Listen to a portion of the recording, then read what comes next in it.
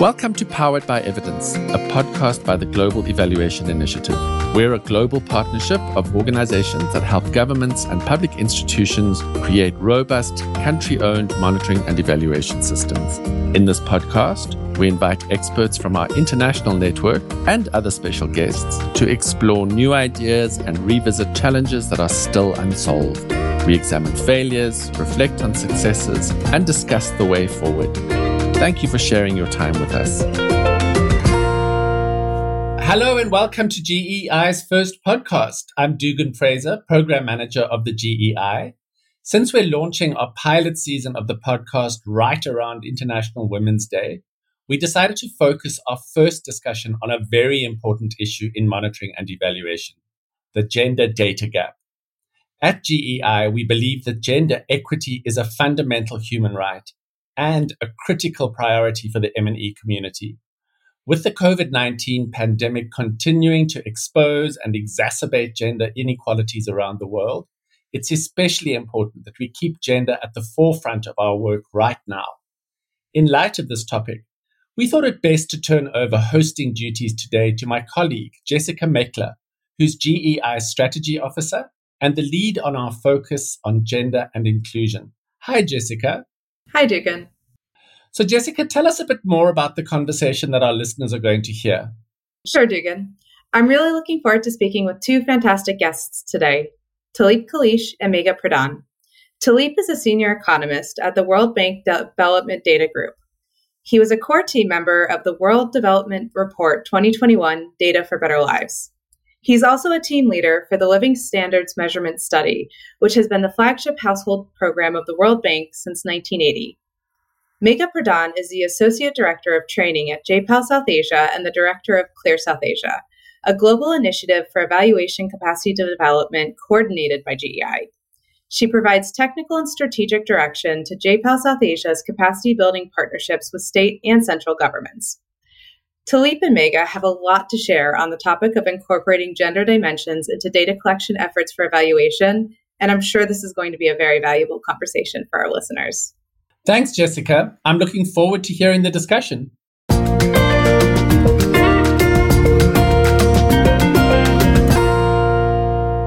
Thanks for joining us today, Megha and Talip. I'm really excited to chat with you, and I really can't wait to hear what you have to share with us. To kick us off, let's set the stage a little bit more broadly. Why is bridging the gender data gap important? Talip, can you share a few thoughts? Thanks, Jessica, for having me today, and good to join you all. In answering your question, maybe it is useful to set the broader stage a bit for our audience. So despite the evidence showing that empowering women fuels economies in a way that benefits men and women more broadly, we're facing persisting and mutually enforcing gender inequalities in economic, political, and social life across the world. So we know women lag behind labor force participation, full-time employment, earnings, social and legal barriers to women's ownership of assets exist. This lowers their productivity, inhibits their ability to become entrepreneurs, and also forces them into less profitable sectors. So transformational solutions we need to tackle the challenges faced by women and girls and men and boys. Ultimately, eliminating gender inequality is only possible if we have the right data to measure these gaps and understand their drivers and also the interrelationship between these gaps. So solutions to eliminating gender inequality and ultimately raising living standards for everyone, we need good data. We need good data on individuals, on the lives of men and women. So one of the key sources of these data that allow us to measure gender gaps are household surveys. And household surveys typically collect individual level data on men and women, on women and girls, and yet the survey landscape presents so much room for improvement. So one of the key aspects for household surveys to improve on is, for instance, asset ownership. Most assets are owned by individuals, but yet it's typical for household surveys to either not identify owners for key assets or identify owners but only interview a single most knowledgeable household member.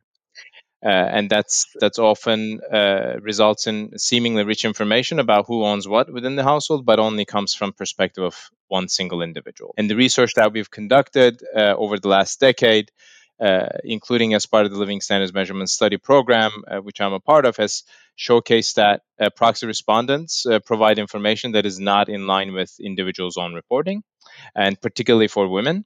And that resulting data in turn biases our understanding of gender gap in asset ownership and wealth.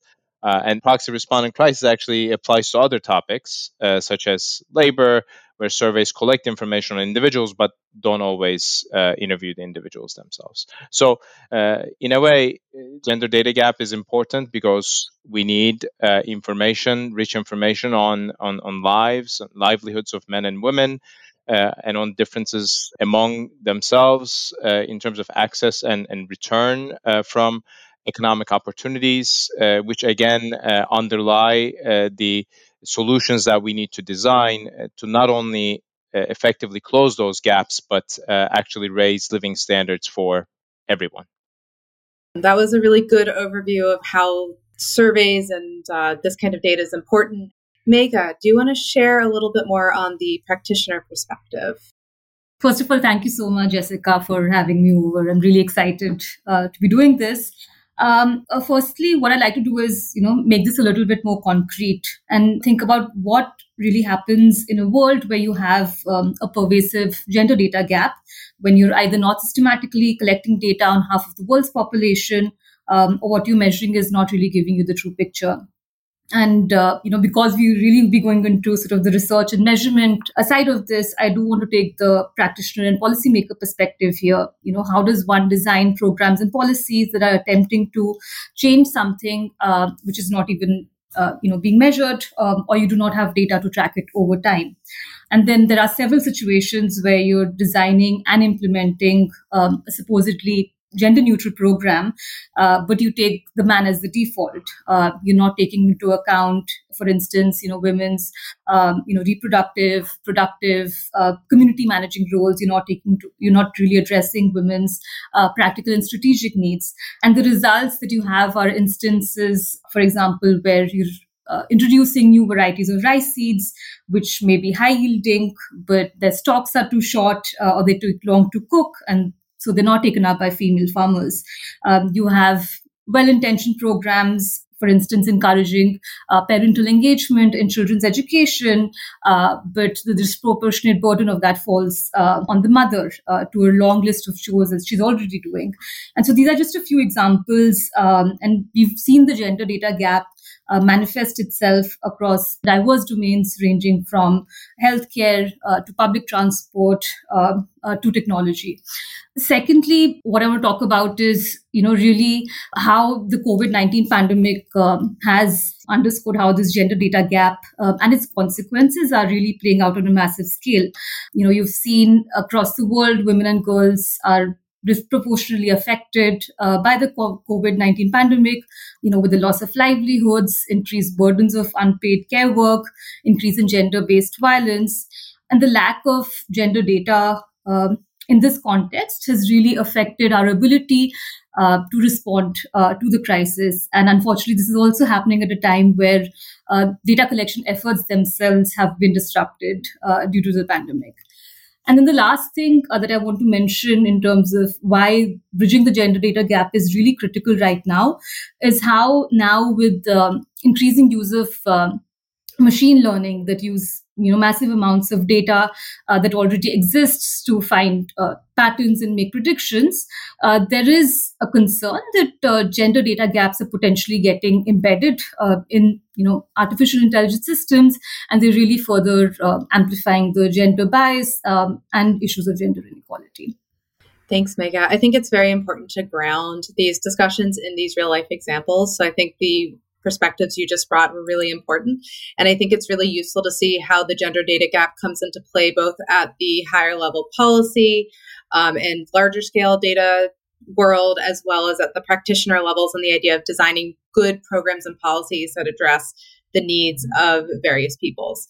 So to continue on, what I'd like to do is start unpacking this idea of women's empowerment, which Talib talked about and we're going to focus on a little bit, and really just dive into what is women's empowerment and when should we measure this concept when conducting evaluations. Megha, would you like to start us off? Thanks for that question, Jessica. It's indeed very important for us to first understand and precisely define concepts before we attempt to measure them. This is, of course, especially important when we are looking at constructs like women's empowerment, women's agency, which are often sort of used loosely and interchangeably. A great definition of empowerment is one put forward by Naila Kabir, who describes empowerment as a process by which those who have been denied the ability to make strategic life choices acquire such an ability. I also want to talk about a related concept, which is that of agency, and we can understand women's agency as their ability to define goals and act on them, to make decisions that matter to them, and to participate in the economy and public life. And the third concept that's also really important and related is of gender norms, which essentially refers to informal rules that impose expectations about behavior that are dependent on gender. And these norms could originate from the individual, from family, or from society. And all these constructs that I've described are closely linked. Again, Naila Kabir provides a very useful resources, agency, and achievements framework, which emphasizes empowerment as a process and how it is important to measure three things. One, the resources or preconditions that could enhance women's ability to make choices, and this could be their access to material resources, human capital, or social resources. Two, women's agency in terms of their voice, participation, influence in decision making about strategic life choices. And three, the achievements or outcomes that could result from increased agency. And this could include things like health, education, livelihoods, political participation, etc. And so measuring indicators related to resources, agency, and achievements over the course of an evaluation can be a really helpful way to measure the process of empowerment. And of course, underlying all of this are, the cultural, social, and political norms, as well as institutions that are operating in a given context and influence every step of the empowerment process. So now moving to your question on when should we be measuring empowerment and other gender dimensions. So my answer here would be that we should always consider gender in measurement and evaluations, even when the program is not targeting one specific gender. And I'll mention a few reasons. I think the first is that when you're not considering gender in monitoring and evaluation or research, this may bias what we measure and what data that we collect. And this is something that Talib already alluded to. Surveys, especially in household surveys, a lot of times, we are interviewing people who might not be sort of the respondent that actually has the true information. So, for instance, typically, the adult module that's implemented in household surveys would look at the head of the household, which oftentimes is going to be, especially in contexts such as in India, it is going to be the male. And so what happens over here is that you're not getting complete as well as accurate representation of what women's views are. And this also happens in other kinds of surveys. For instance, if you're looking at leaders, politicians, business owners, where women may not be represented as much. The second reason why you need to have gender dimensions, irrespective of what kind of program it is that programs often have different impacts on people according to their gender or other aspects of their identity. And so there are, I think, lots of interesting examples that have shown this. For instance, one could see what is the impact of providing loans or other financial services to SMEs, and evidence has shown that positive impacts were seen on businesses which were owned by men, but not on businesses owned by women. And this was because women did not have control over economic resources at home, and their loans got used in their husbands' businesses instead of theirs. Relatedly, I think it's really important to not just think about the gender dimensions in terms of looking at disaggregating our analysis by gender. I think it's very important to also go beyond that and see why you see the results that are there. Why is it that women are showing differential impacts from what we see in men? Thanks, Mega. I think you've brought up a lot of interesting points, including the idea of needing to define some of these nebulous concepts, as well as where this starts to come into play with surveys and measuring data and when you're conducting evaluations, some of the things you need to keep in mind. Talib, would you like to share some more thoughts from your experiences with these large household surveys and how this fits in? Yeah, Mega covered a lot of ground. I mean, particularly on the conceptualization of empowerment, and I think I'd like to second the utility of Naila Kabir's framework, for our understanding of empowerment, and also guiding the way in which topics on which we collect information on household surveys, which continue to be enduring innovations that offer us uh, this scientifically robust, structured approach to understanding people's livelihoods, constraints that they're facing, and the choices that they're making. But in terms of when we should consider measuring women's empowerment, Mega said very key points that I'd like to emphasize, which is, first of all, even when the program is seemingly gender neutral, you may in fact have gendered impacts. So in a way, you need to set yourself up to be able to capture these gender impacts, whether or not actually the program has an explicit focus on gender gaps. As we've been trying to make the point that these gender inequities are really underlying um, much of the development outcomes that we're trying to achieve at the individual level. So for us as evaluators, we need to have the tools in place to be able to look at gender impacts, and that means good data on individuals that are self-reported about their own lives and experiences, as opposed to hearing these human stories from perspectives of others, or hearing these stories in the context of, say, operations and in household surveys that are not particularly designed in a gender-sensitive way. And I'll give a few examples of that later on in the podcast. I think you emphasized some of the most important points, and I think what this is nicely done is set out why the gender data gap is important, when we need to start thinking about this in evaluation, which is very overarching. And so with that framework and that basis, I'd like to dive into some of the challenges that this poses. What are some of the challenges in measuring women's and girls' empowerment in other gender dimensions? And what can we as evaluators do to mitigate these challenges? Talib, would you like to share a few thoughts on that? Sure. Maybe I'll come at this from a perspective of large-scale household surveys, which again form the basis of individual level data, representative individual level data that we'd like to collect on beneficiaries as well as non-beneficiaries of the programs of both men and women, boys and girls, to be able to look at these gendered impacts. So in the household survey world, irrespective of whether these are official household surveys that are conducted by national statistical offices or smaller scale surveys that are conducted specifically for evaluations of different programs and interventions, I think we have a long way to go to make sure that these household surveys are designed and implemented in what we call a gender sensitive way. So, because if not, again, this has resulting impacts on data quality and on whether we understand these gaps and their drivers in the correct way. So I'll give a few examples. In the context of household surveys, I think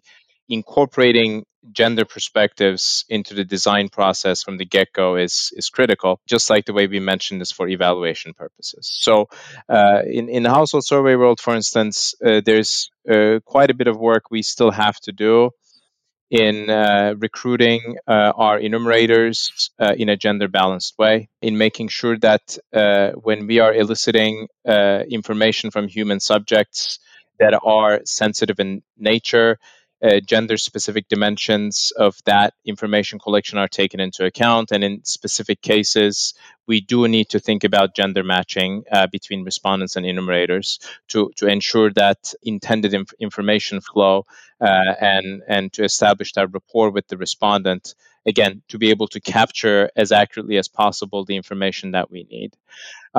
Many of the topics that we introduce in household surveys, again, to better understand gender gaps in asset ownership, in work and employment outcomes, different norms and belief systems that our enumerators or the survey managers subscribe to, that are not always evident at the surface. So when we're trying to collect data on these topics that are, say, non-traditional in certain settings that we're trying to introduce, unpacking people's understanding of these concepts and actually training them on why it's important to collect data on such topics is also important. So training, in a way, is important to motivate the importance of this work to people that are not accustomed to thinking about it, or thinking about it in a particular way where we're trying to expand the perspectives that they should keep in mind when engaging in human subjects, such that certain types of behavior or certain types of priming when they're asking the questions, when they're conducting the interview, are absent from the process. I would say a few other things, Jessica, since you asked. So, many of the topics that, again, we need data on are supposed to be, say, investigated at the individual level. So, I've made this point before where we ought to be interviewing individuals, asking about their life experiences from their own perspectives. And I think surveys we see are quite heterogeneous in terms of the extent to which they allow for proxy respondents. Proxy respondents are convenient because they're a cost-saving measure. When you're conducting household surveys, you could be collecting seemingly individual level data, but reported from a perspective of one person or a few people in the household, where you don't go that extra distance to try and schedule the interview, with someone that may not be available at the time you tried the first time to conduct that interview in that household. So I think I would say in the large-scale household surveys conducted by national statistical offices in low-income settings, there's not sufficient attention being paid to this particular area. And I would say that in the last, particularly 5 years, as part of the Living Standards Measurement Study, we really have shown a light on the importance of this particular topic in large-scale household surveys, where we have supported national statistical offices in scaling up best practices in conducting personal interviews in private settings and making sure that we minimize the use of proxy respondents. And the last set of issues that I would highlight that sort of speak to the challenges of collecting gender data. They're actually related to absence of validated, cost-effective survey tools that we need to be able to collect the information. So there are many areas where it's not obvious how you should ask the question. It's not obvious how you should design the questionnaire. It's not obvious how you should conduct the interview, right? I think agency as a broad area, say, going back to Naila Kabir's work, also has several dimensions of agency that we'd like to capture.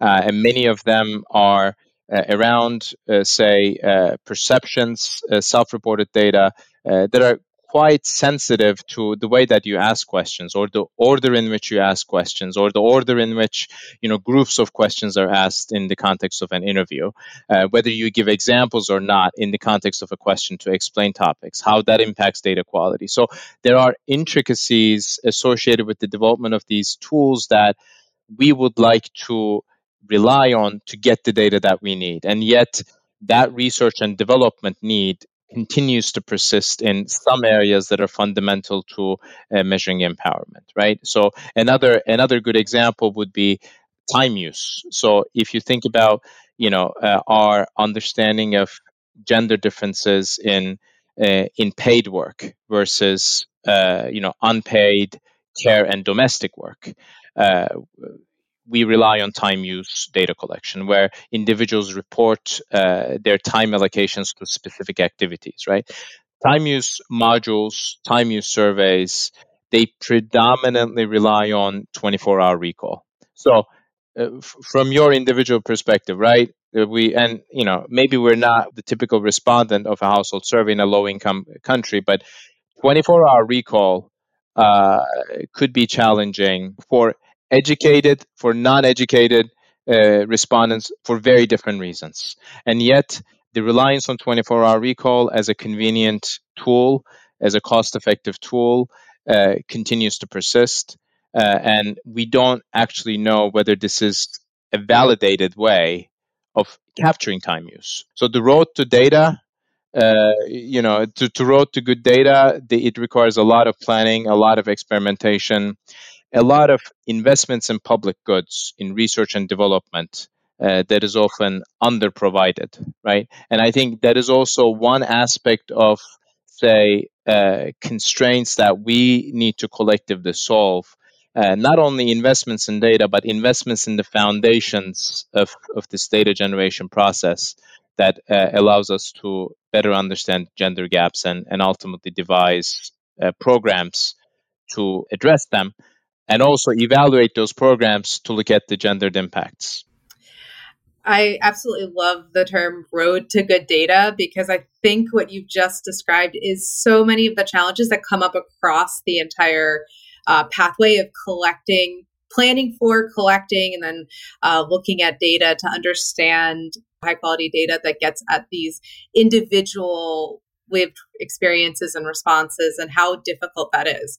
So I think that was a really great way of looking at it across the implementation as well as the methodological aspects. So I think that was really useful. Thanks for walking us through all those points. Megha, I'd like to give you some time as well to share your experiences and your thoughts on the challenges and ways to mitigate these. So issues can come in at different points in the process of measurement, starting with the construct itself and choosing the indicators to getting responses. And we've seen how sometimes gathering even very simple data, such as household size, can be quite complex. And this becomes even more difficult when you're designing a measurement strategy for gender outcomes. Of course, the good news is that there are some simple and practical tips, as well as creative measurement techniques that can help mitigate these challenges. So the first challenge that I'd like to talk about is the fact that empowerment as a concept is complex and nebulous. It's beyond just measuring access to resources or changes in well-being. It is about meaningful choice a lot of times. And we usually only observe the outcomes of choices and not the real decision-making process itself, which means that a lot of times it is hard to know whether changes in well-being that we see are indeed the result of women's increased ability to make choices. So, as an example, in an evaluation in rural Bangladesh, researchers found that more married women took on income-generating activities as a result of an empowerment program, which initially appeared to be an empowering labor market choice. Yet, in qualitative interviews that were conducted with these women, researchers found that some of them were actually working out of severe economic necessity, and many had limited autonomy, choosing what income-generating activity they were participating in. So there are issues like these which come up, and there are several ways researchers can try to tackle this challenge. So one direct way to measure choice is, simply to ask people about the decision-making process itself. So one could ask men and women general questions about who makes decisions in their household. For example, who usually makes decisions about, say, major household purchases or visits to the family or healthcare. And you could also ask more specific questions about a very concrete scenario, which is tailored to the choices of women that they care about in the study context. And this is oftentimes easier for them to answer accurately. The second way one could do this is, to measure women's and men's preferences at baseline and track whether these outcomes move in the direction of women's preferences after the program. So, for instance, in one study on women policymakers in India, researchers found that women's preferences for investments in local infrastructure were very different from men's. And they tracked new infrastructure projects in communities to see whether they moved to be more in line with women's preferences. And so this approach was very useful because you could explicitly then measure what women want, which is a key part of the definition of empowerment. And then the last approach that I want to talk about is how you can observe women and men making choices directly. And this could be, in a real world setting, or it could also be through a game or some sort of structured community activity. And this again is quite helpful because you're able to observe actions directly, and we do not have to rely on people's reports of how they participated in decisions. So, for example, we could count the number of times women speak up in community meetings, and see if it increases after a particular program has been conducted. Another example from a study is, where researchers created proxy measures of women's bargaining power in a marriage. And they saw this by offering women a choice of getting either a slightly small cash transfer delivered directly to them, or getting a slightly large cash transfer delivered to their husband. So there are sort of interesting techniques like this where you can actually observe their choices directly. The second challenge specific to women empowerment is that empowerment means different things in different contexts, but we may also want to compare across different contexts. So the issue here is that we need to strike a balance between using locally tailored indicators, but not customizing some of the standardized measures that already exist so much that it doesn't really lend itself to meaningful inter-country or inter-regional comparisons that you may want to make. So here again, there are different strategies and tips that one can employ. The first, of course, is using findings from formative research that you do at the beginning to select or develop locally tailored indicators and questions. So just as an example, the Bangladesh study that I was alluding to before, over there, researchers, instead of using sort of a more general question on broader decision making, for instance, about saying who usually makes decisions about healthcare for yourself and your family, they actually tailored it to the local context and came up with very specific questions. So, for instance, they asked questions such as, if your child is sick and needs immediate healthcare, but your husband is not at home, what would you do? If you ever needed medicines, who would purchase it, and do you think you can go and buy it yourself? So in this way, they were able to design questions which were really sort of tailored to the local context and gave sort of much more nuanced responses in that context. And then, of course, after you've developed some locally tailored questions, you also want to pilot them in the field before launching the survey to validate them, and really want to make sure that whether you're asking the right questions, whether the questions make sense to the people that you're interviewing. And there's a really interesting example from a study in Peru where a surveyor is interviewing a woman about decision making, and the survey asks the woman, in your house, if you have to purchase a cow, is it your husband who decides when to buy the cow, or do you decide? And the woman responds, we both decide. And then the surveyor persists and says, okay, so both decide, but how do you decide? You talk about it and get into an agreement. And the woman responds, oh, it almost always works that way. He comes and tells me, let's go to the village fair to buy the cow, and I tell him, fine, let's go. So I think this is a really interesting example that highlights how while the woman is interpreting a decision making process as joint because it involves some sort of a conversation with her husband, in fact it appears that the husband is the primary decision maker. So I think there are a lot of interesting sort of insights that you can get from piloting your survey. And then, of course, I think sort of the broad tip would be that it's really useful to complement context-specific indicators of measurement with more standardized ones.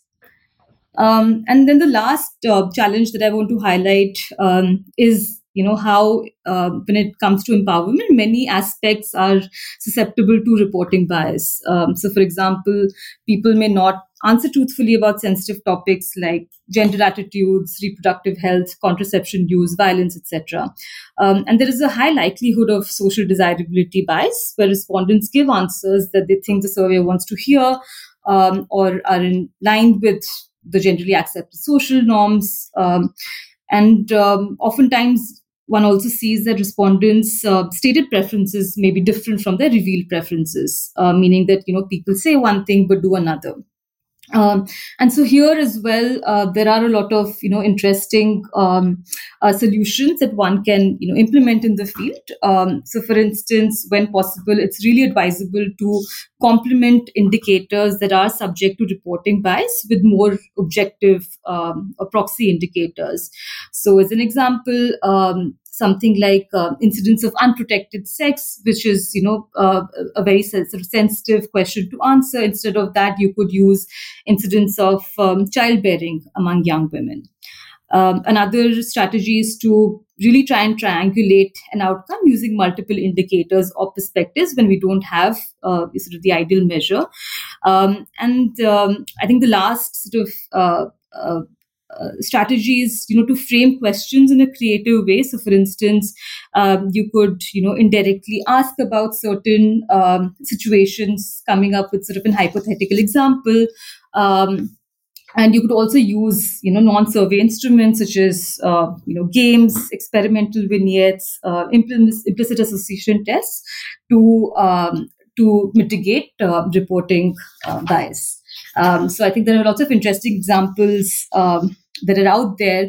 So, for instance, in an evaluation for female leaders in village councils in India, researchers played a short recording of a speech by a local leader and where they were responding to a complaint from a villager. And respondents were randomly assigned to hear the same recording spoken by a man or a woman. And after the speech was over, they were asked to rate the leader's performance and effectiveness. So something like this really allowed researchers to measure whether there was some sort of subconscious bias that led people to rate female leaders as relatively less effective. So lots of interesting strategies that can be employed to address some of the challenges that I mentioned.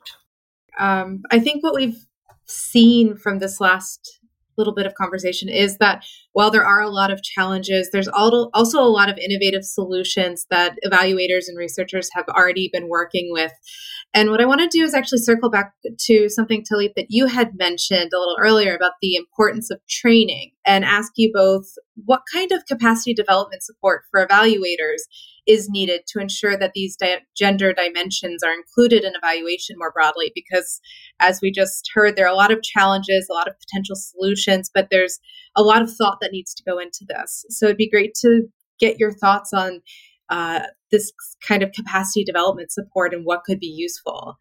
Megha, would you like to share a few thoughts first? Sure. Thanks, Jessica. So I think the first thing that I'd like to say is that to improve the inclusion of gender dimensions in evaluations and broadly research, I think it's very important to work with a broader set of stakeholders. So not just evaluators, but also implementers and commissioners of evaluations. And I think this requires a combination of advocacy, awareness building, as well as capacity building activities. I'd like to talk about some of the small steps that we've taken in this direction. So, as you know, the Clear South Asia Center is hosted by JPAL South Asia, and JPAL had developed this fantastic research resource on measuring women's and girls' empowerment in impact evaluations that collated insights from the experience of researchers around the world. And as part of some of the dissemination that we were doing, we saw that there was a strong interest from diverse stakeholders across the gender space who wanted more detail on strategies to measure gender outcomes. And in response to this interest, we conducted a 5-day online workshop on applying a gender lens to program evaluation. This was in 2021, and this actually targeted practitioners, and these were from NGOs, from development organizations and foundations who were working in the gender sector in South Asia. So as part of this workshop, because this was not targeted at researchers but at practitioners, we started build the building blocks of monitoring and evaluation. So we looked at concepts of theory of change, measurement, and impact evaluation. as I mentioned, to really create awareness also around sort of the need for these tools. And then we moved into more advanced explorations of the constructs of interest, such as agency, empowerment, and norms. So I think overall, the participants found this really exciting. They really learned how to develop accurate and precise measurement tools for these hard to measure concepts. And I think broadly, we've seen that there is a great appetite in the community of stakeholders who work on gender issues. And as I said, this doesn't have to be researchers, but really implementing organizations who are designing programs, focusing on women. I think there's a lot of interest from them to build capacity on this topic. And the second part, which we get to start on, but I think is extremely important, is embedding gender dimensions in government monitoring and evaluation systems. And as you know, a large part of the work that we do at Clear South Asia is working with governments and helping them build better M&E systems. And so I think moving forward, as we work with governments at the state and the central level on developing monitoring and evaluation policies and frameworks, we really want to make sure that there is a strong focus on gender in a very deliberate and intentional manner. So, for instance, ensuring that it's featured in evaluation guidelines, it's part of the terms of reference when the government is commissioning evaluation studies, etc. And so this is, of course, I think at this stage, it's a little aspirational. It is going to take time, but I think it's very crucial for institutionalizing M&E practices that take gender into consideration. What's really useful about what you've just shared with us is the importance of bringing this capacity to development across multiple different sectors and stakeholders, like you said, not just on to evaluation professionals and researchers, but also practitioners who also participate and conduct a lot of monitoring and evaluation activities. So I think that's a really nice way of framing it, and I really appreciate that. Talib, would you like to share some of your experiences or your thoughts on supporting the capacity development aspect? Thanks, Jessica. So I think one of the central points that we've been trying to make today is that not every data set that we lay our hands on to understand gender gaps is created equal, right? So if the right data are not collected or biased, the resulting policies that use these data for targeting or for evaluation may be flawed. So I think from the capacity development perspective of evaluators, one of the things to put in place is to make sure that they recognize this fact, and I think on the providing evidence that speak to the importance of collecting household surveys data in a gender sensitive way, paying attention to our respondent selection protocols, our field implementation protocols to get that self-reported information using international best practices. The importance of doing that for the resulting data and for the resulting analysis is in general a set of ideas that the evaluators need to subscribe to. So to the extent that these nuances are not apparent, they have to be kind of fundamental ideas that are kind of reinforced in capacity development of evaluators. So circling back to some of the ideas that I mentioned earlier on, I think having in place very clear practical guidelines and validated survey tools, for practitioners that are open access, meaning publicly accessible and user friendly, is critical, I think, for operational staff or evaluators to rely on, to adopt and incorporate into their evaluation work program. So these resources are, again, public goods. They are underinvested. As such, research and development efforts that make available these guidelines and validated survey tools that are anchored in peer-reviewed research should be supported.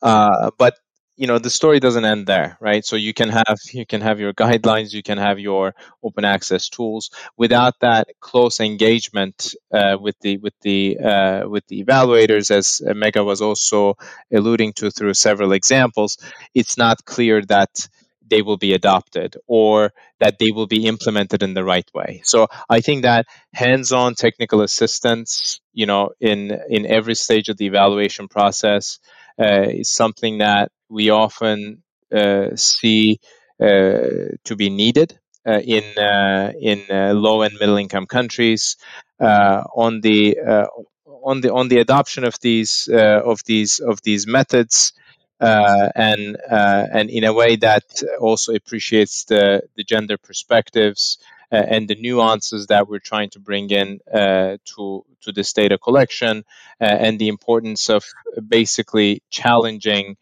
some of the narratives, the myths, and the beliefs of gender relationships, right? That may be inherent, say, in the human subjects that we rely on to collect the data from our sampled respondents.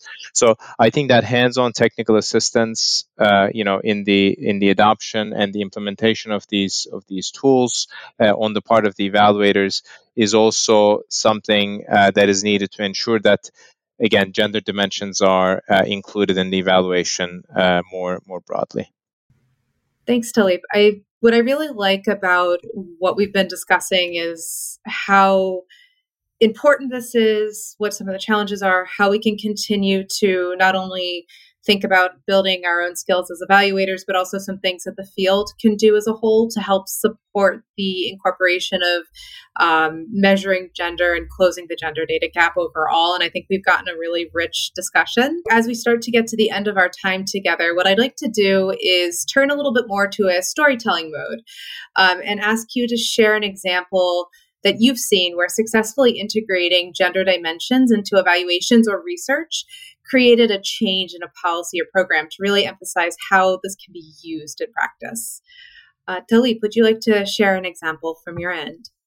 Yeah, Jessica, thanks a lot. So maybe I'll give an example from the household survey world, in terms of influencing programs of household surveys that basically start to collect better gender data as a result of kind of long-term engagement and statistical capacity building on the part of our clients, which for us, as part of the Living Standards Measurement Study, are national statistical offices. So there are several examples where incorporating gender dimensions into large-scale household surveys have basically dramatically altered our understanding of specific types of gender gaps.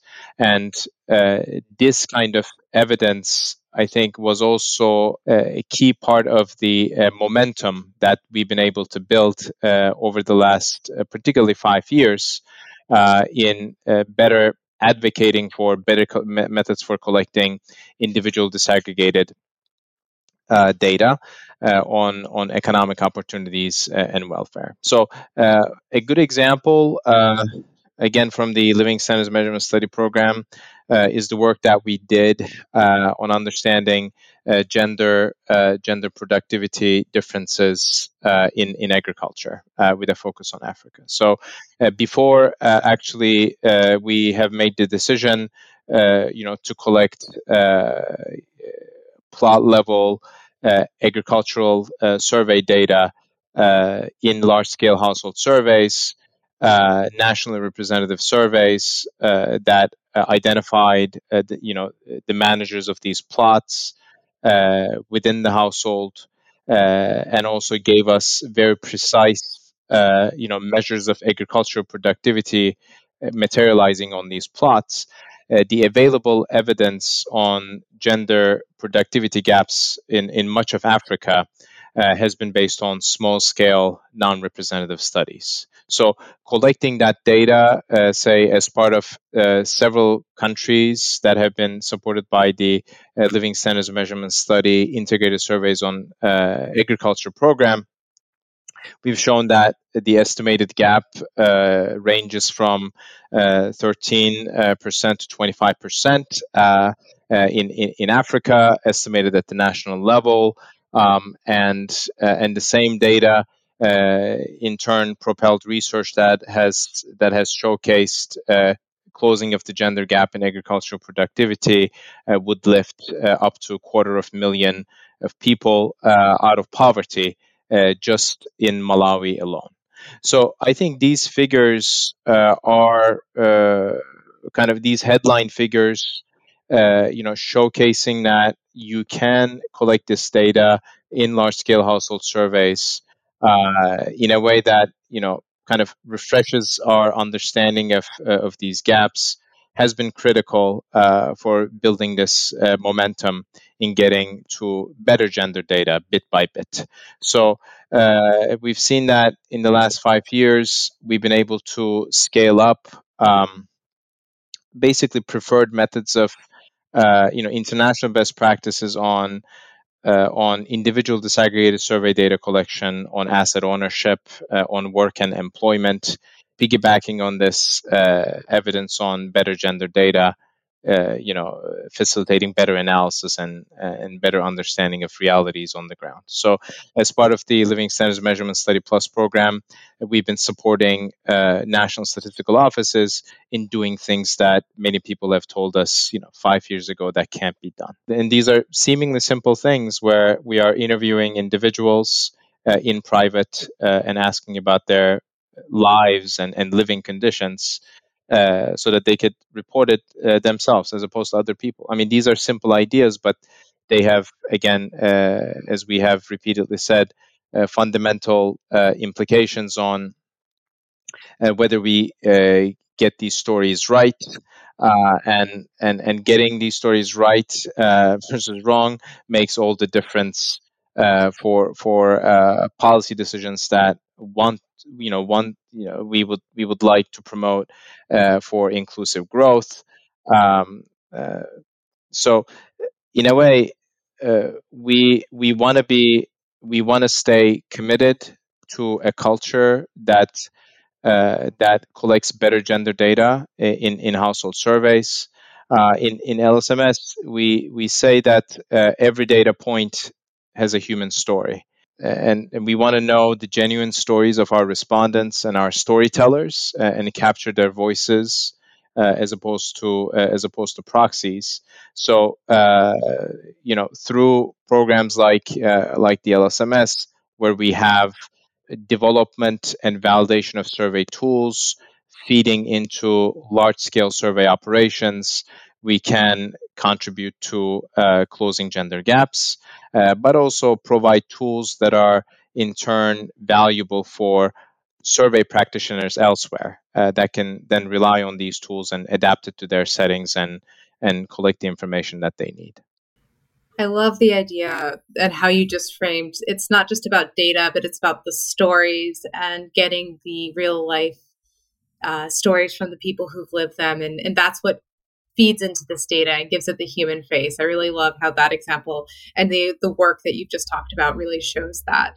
So I think that's a beautiful way of talking about data and why it's important, especially in the subject of gender. So thank you for that. Megha, would you like to share an example from your work? Thanks, Jessica. So I think we've already talked about quite a few examples of gender neutral programs where looking at gender dimensions threw up some surprising results. So I thought I'll use this opportunity to actually talk about a gender transformative program, which is being adopted as a policy in India. And this is a school-based gender attitude change program, which was developed by an Indian NGO called Breakthrough, that was delivered to adolescent children in government schools in the state of Haryana, a state that actually has the most male-skewed sex ratio amongst all Indian states. And I want to talk about this example, I think, for a few reasons.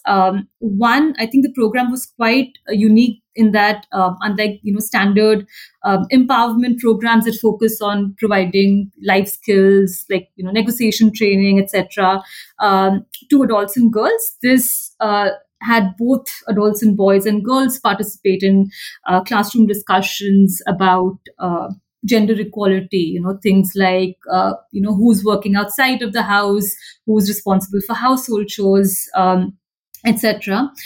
Secondly, this program, looked at a range of really interesting outcomes. So it looked at how this 2.5-year program changed gendered attitudes, aspirations, as well as behavior of adults and children. And here, as you can imagine, there was a lot of interesting measurement work that was involved in terms of, eliciting responses from the students. And there were innovative techniques like the implicit association test that was used in addition to sort of self-reported measures, then looking at how students were actually behaving apart from sort of, again, self-reported behavior. So for instance, to look at medium-term outcomes, they actually had students being asked to sign a petition against dowry. So they wanted to see really, has their reported behavior actually translated into actual behavior. So a lot of really interesting measurement work that was done as part of this study. And I think third, even the results, I think, are very interesting. I mean, of course, on the positive note, we saw that students expressed, more progressive gender attitudes. But there was a nuanced result when it came to behavior. So we saw that behavior change amongst boys was actually much higher than for girls. For instance, boys, reported doing more chores, but girls did not report doing fewer chores. And sort of the idea was that, girls perhaps continue to face greater external constraints when it came to enacting the change. In terms of the policy change, I think the fantastic thing is that, this program has actually been adopted by the government of Punjab and is being implemented in government schools throughout the state, and it's actually being delivered by government school teachers. So I think it's a great example of a program that is trying to not just sort of consider gender, but also really sort of change, really sort of sticky gender norms. And I just want to add, I think, one thing, since we're towards the end of the podcast.